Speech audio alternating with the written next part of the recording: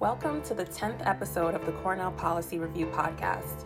My name is Agosa Asamoah, and I am the Senior Content Editor at The Review. This podcast will explore a variety of policy issues through interviews with figures from around the world. In this episode, I got a chance to sit down with Christian Poirier, a senior member of Amazon Watch, to discuss the impact of mega dam building policies on the Amazon Basin and the work that Amazon Watch is doing to advocate for and protect the vulnerable people who live there. We hope you enjoy. Christian, thank you so much for chatting with me today. I'm excited to learn more about you and the work that you do. So we are living in an explosive era of infrastructure expansion where wild places have been significantly carved up and corroded by decades of mega projects. In Brazil, for example, where most of the Amazon is contained, we've seen a hydropower construction boom over the year that has inundated large areas of rainforest, namely the Belo Monte Dam. Earlier this year, the Brazilian government, however, announced an end to their mega dam building policy. And staunch resistance from environmental and indigenous rights groups like Amazon Watch have played a major role in that decision. So just to start the conversation, can you tell me more about Amazon Watch? What is the mission and what exactly is the goal? To support indigenous rights movements, the movements of indigenous peoples to defend their territories, their way of life, often against some of the most destructive projects on the planet. You mentioned Belo Monte in Brazil. That's one real flashpoint when it comes to poor energy planning, destructive development projects. But we also work in the Western Amazon on questions of fossil fuel extraction, which pollute rivers, river basins, destroy indigenous communities, have for decades. And we're supporting our indigenous partners on the ground to resist the ongoing extraction of oil from their territories, and also to demand remediation for past contamination. For example, calling companies like Chevron to task for the huge environmental footprint they left, for example, in the north of Ecuador.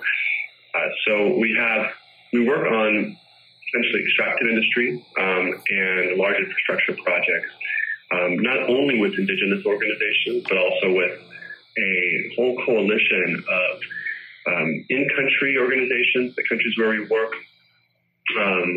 NGOs, social movements, but also with nonprofits, academics, political leaders, celebrities from all over the world to raise awareness about the importance of the Amazon rainforest to our global climate, the importance of indigenous peoples on a human rights level, but also because it's incredibly important that we support the work of indigenous peoples to preserve their territories in the Amazon, which are some of the best preserved forests.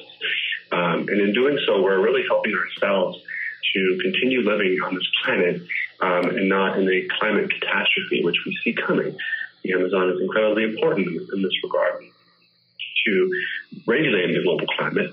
And therefore, our work is linked to social, environmental responsibility, corporate responsibility, governmental responsibility, and really trying to be part of a change we'd like to see our world, our societies adapt to, which is really adopting a new form of development that is much more in line with indigenous practice.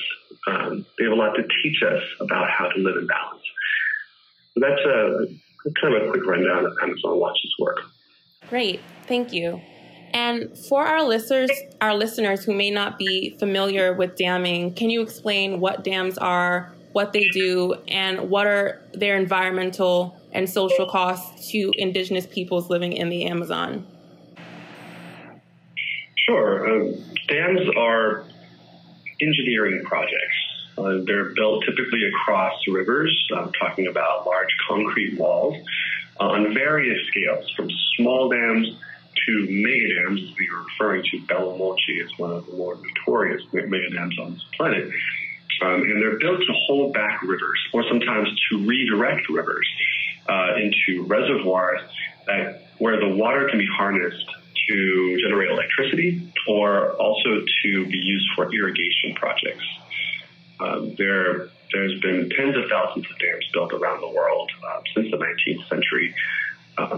Brazil is one of the largest dam building countries. So considering the magnitude and the scope of dam projects, what exactly are the environmental and social costs of it? Large dams, well, particularly large dams in the Amazon, have real manifold impacts.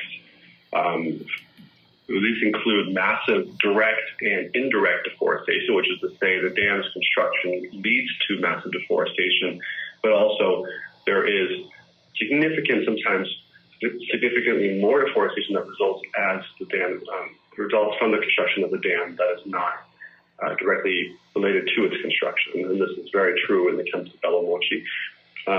The dams result in displacement of rural and urban communities, including indigenous peoples and traditional peoples who rely on the rivers and their sustenance for their way of life. Dams result in massive biodiversity loss, both terrestrial and aquatic biodiversity. This can also lead to fishery collapse, where we've seen in the Amazon the loss of fish species, the loss of fish stock, with subsequent collapse of food security for local communities, not to mention economic activities of, say, fisherfolk who rely on the river for their economic benefit.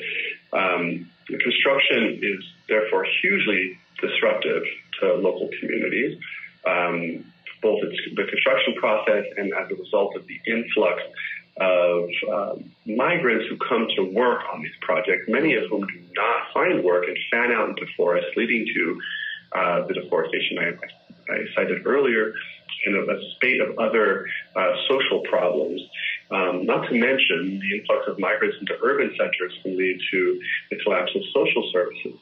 For example, healthcare, education, or sanitation, and other major social issues like crime, drug use, etc. And this played out time and time again with this boom and bust economy that dams create in urban centers that are adjacent to their construction.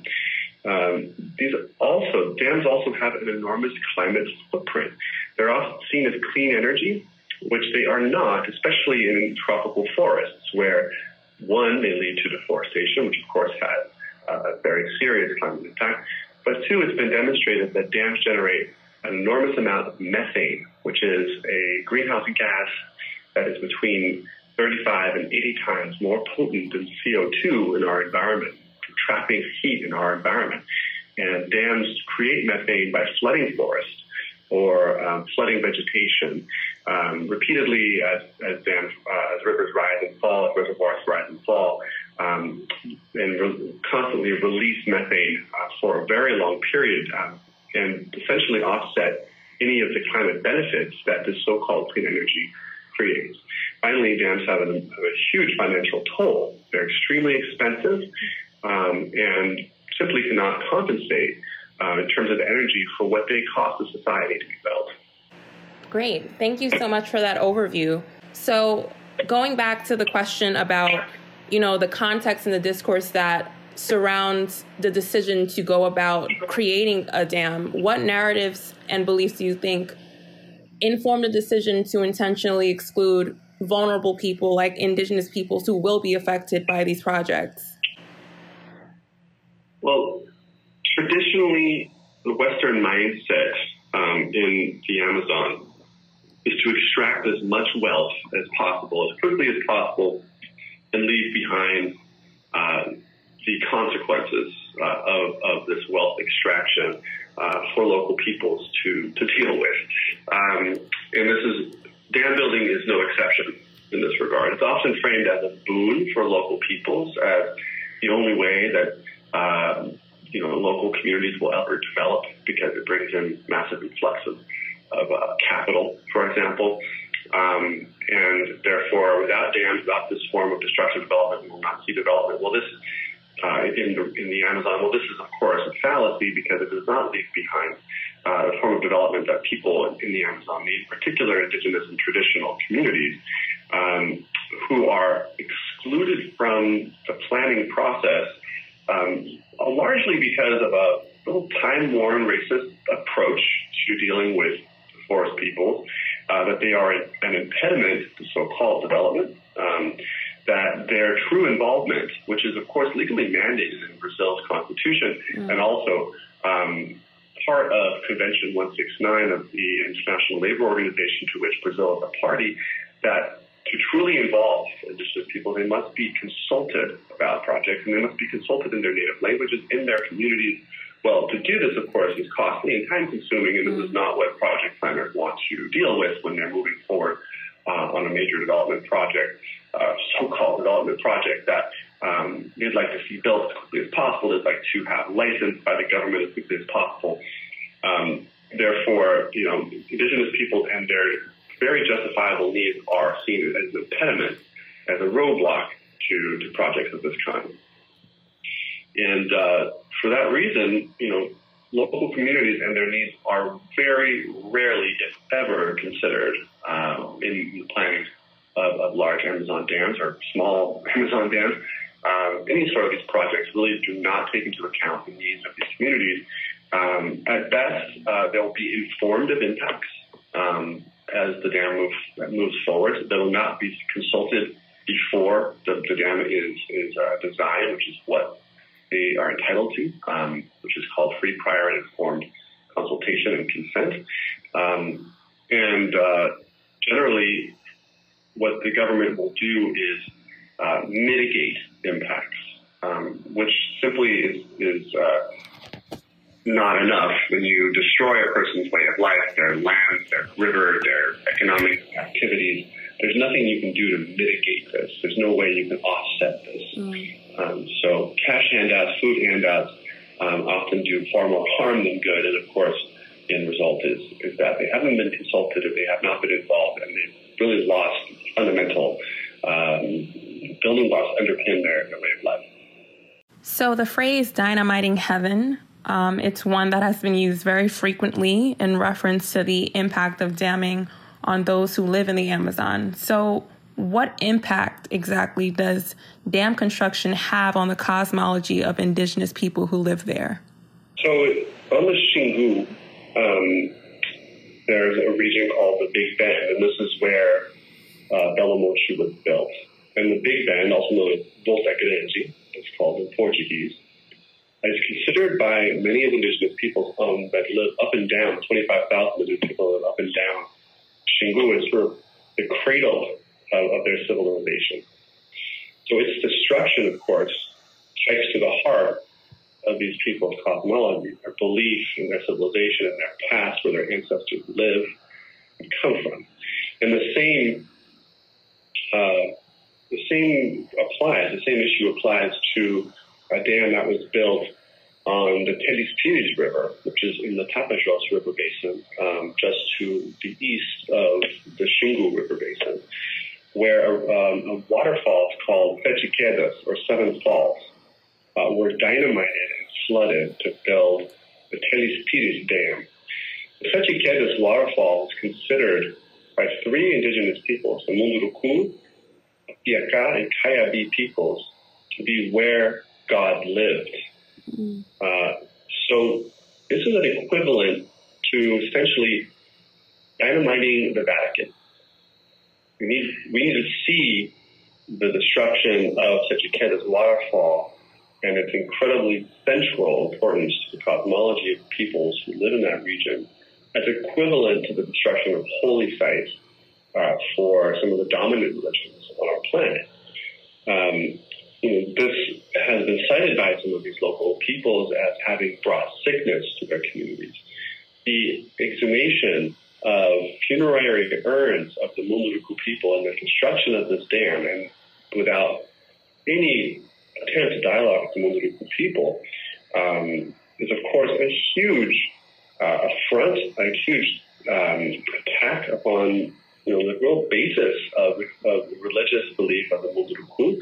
They believe that their people, their ancestors, have been disrupted, that their spirits are therefore haunting them. This is all, of course, taking place without any attempt to engage these people, and therefore the notion that heaven has been dynamited is truly apt. That statement is truly apt in the context of these projects. Yes, absolutely. So when it comes to obviously like raising the salience of this issue of disruption and disrupting these narratives, what strategies does the Amazon Watch employ in order to ensure the visibility of indigenous concerns on the international stage? Well, Amazon Watch works across a variety of platforms. One of our most effective forms of raising awareness and really amplifying the voices of our partners on the ground is to work through really robust communication.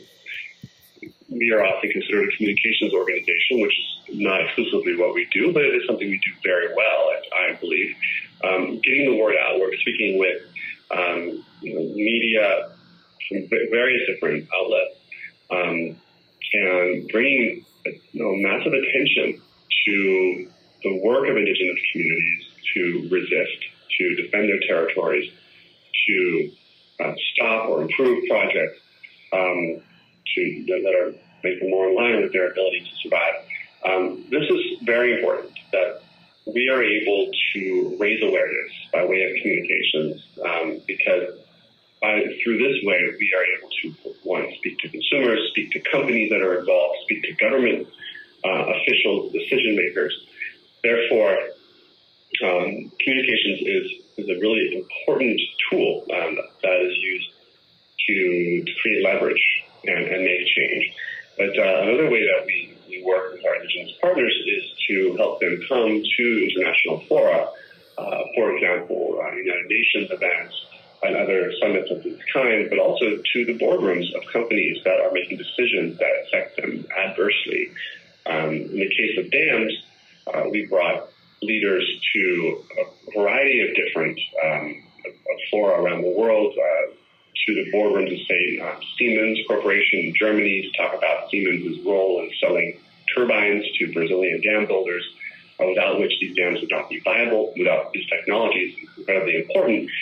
And speaking to shareholders of these companies about the reputational risk they are running by being involved in these disastrous projects.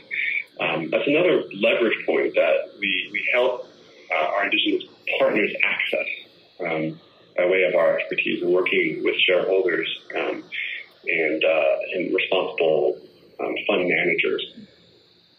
So there's a couple of strategies there. We also release reports. This could be considered a sort of a communications component, but it digs a bit deeper, looking at really the true impacts of these forms of development. And we network. We network with a variety of organizations around the world because we're a small organization. Therefore, the work we do is really only viable if it's done in concert with a number of other actors, be them indigenous partners, be them large and small NGOs, be them specialists in respective fields. We, therefore, can act as a catalyst organization to bring about the sort of change we need to see to move away from these destructive projects and towards something more just. Great, thank you. And so a number of government officials have made claims that hydropower is this clean source of energy that helps fight climate change. And since the Amazon is a rain-rich region, that hydro dams would provide this steady source of electricity as opposed to wind and solar energy, which are often intermittent. How do you respond to these sorts of claims about the economic attractiveness and appeal of dams? Well, there's an interesting way of looking at dams in today's context. Large dams are a 19th century solution to a 21st century problem. Destroying rivers and communities that depend on them is not necessary for us to meet our energy needs. For one, in a place like the Amazon, which is experiencing climate change on a large scale, therefore rainfall patterns are becoming much more variable and a lot less reliable than they once were. Dams themselves are intermittent forms of energy. They no longer can rely on a steady flow of rain to fill reservoirs and power their turbines, and they themselves drive climate change, as I mentioned earlier. Therefore, it's a kind of a negative feedback loop here, where dams are simply not going to be viable moving forward in the Amazon, especially if they're being built with smaller reservoirs, which is the case of Belo Monte, relatively smaller reservoirs, which is considered a technical achievement, but in fact doesn't necessarily reduce the amount of area devastated by the dam.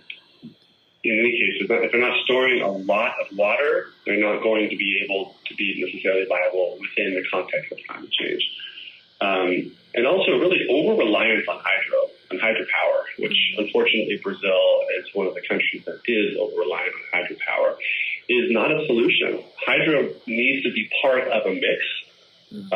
It needs to be supplemented by truly clean energy solutions like solar and wind, energy efficiency measures. But really, the notion that more large dams are needed to feed Brazil energy matrix and that of other countries, consequently, is a fallacy. And this brings us to the question of cost.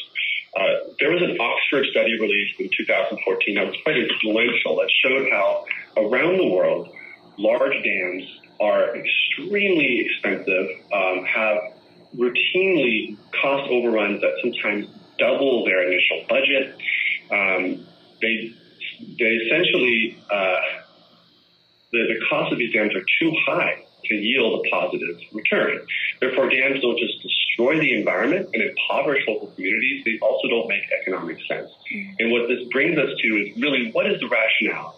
Dam planners may understand this. They may understand that when you say a dam is going to cost $5 billion, like one of these mega dams is actually going to cost $10 million. Well, what is the rationale? If this is a routine overrun, this is something that can be pointed to time and time again. Well, in the case of Belo Monte, what drove this project was corruption.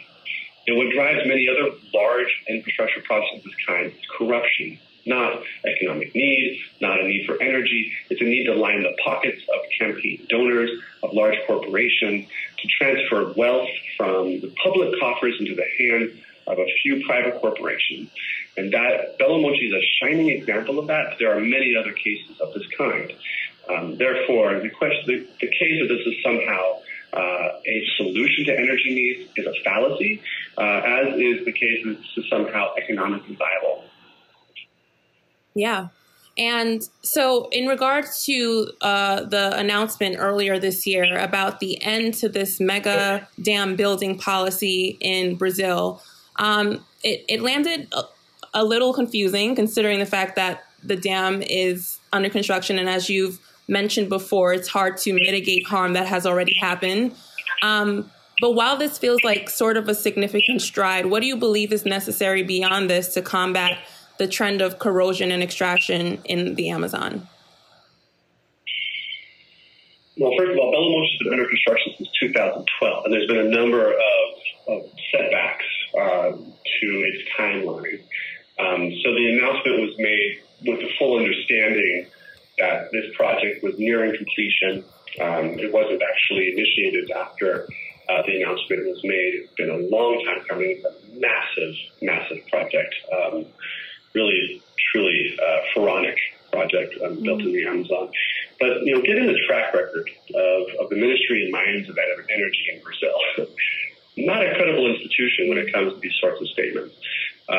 There were two officials from the Ministry of Mines of Energy who made these statements, but we need to weigh these sorts of declarations with a big grain of salt, because we've heard similar statements in the past, similar claims about the needs to balance development with the needs of local communities, etc.